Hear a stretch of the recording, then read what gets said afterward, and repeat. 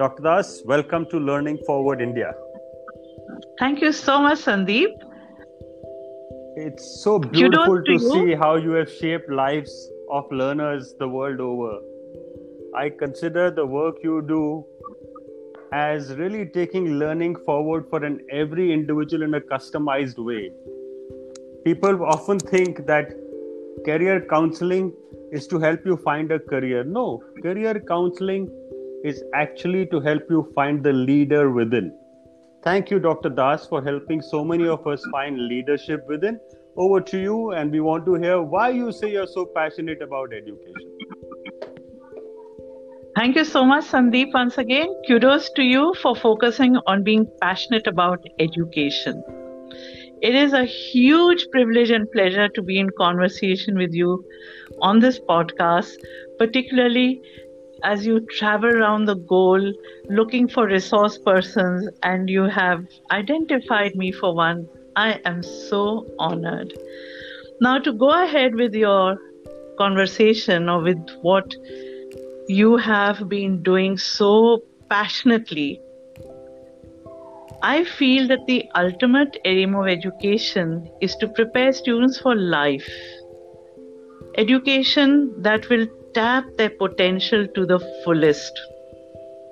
That will bring purpose and meaning in life, resulting in fulfillment and happiness.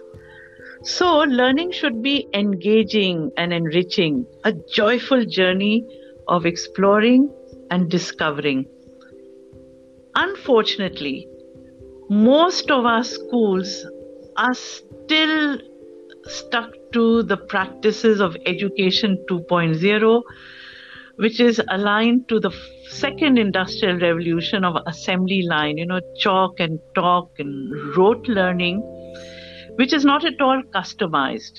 It's just so general that Gen Z is not engaged in the process. So the topmost priority of Education 4.0 should be the emphasis on personalization to match the interests, the learning styles, and the pace of individual learners. If we do it, every learner will have a great experience, will become a lifelong learner. And I think we need to empower them to make choices. So that's why I say there are no ideal subjects, there are no ideal careers, there are ideal choices.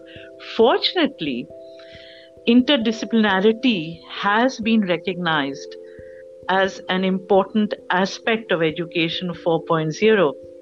So subjects have come out of their sacrosanct silos of the art stream, the commerce stream, the science stream, and the misconceptions like science is the best, followed by commerce, followed by arts.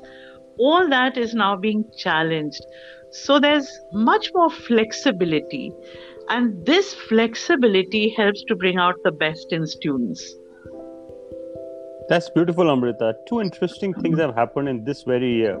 Number one, Finland has started without subjects. They've started education without the traditional subject method.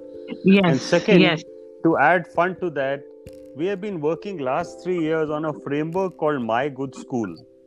Now, My Good School is purely what you're saying. It's purely tailor-made gathering of experiential learning through service, skill, sport, and study, which is exactly what you are saying. And I'm glad you're echoing what we are all thinking in this world, and your voice matters a lot.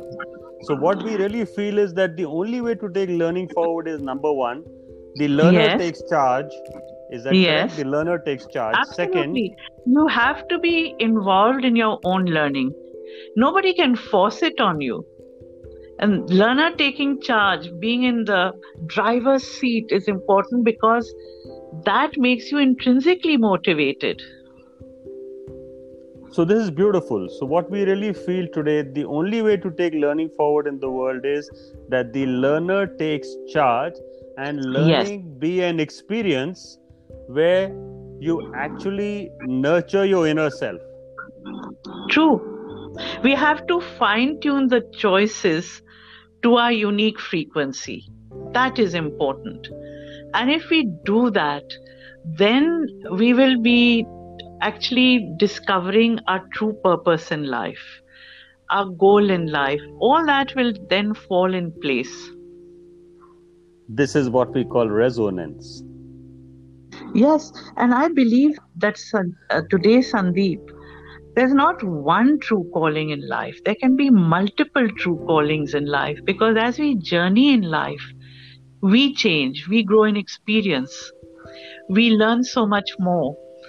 And so while our inner universe is changing, so is the outer universe at a phenomenal pace. So there has to be constant realignment of our inner universe with our outer universe, so we can have many innings in life as well. We don't have So to beautifully, just so one beautiful. thing. That's just beautiful. The aligning of universe. I think this is the biggest thought which we can leave for posterity. When we leave Yeah. behind such a beautiful thought, obviously learning has to go forward. It must. So thank you so much, Dr. Not Das, at all. for It's been what an you shared immense with us. pleasure. Thank you so much for having me in this podcast. I'm so excited, and all the best for your wonderful work.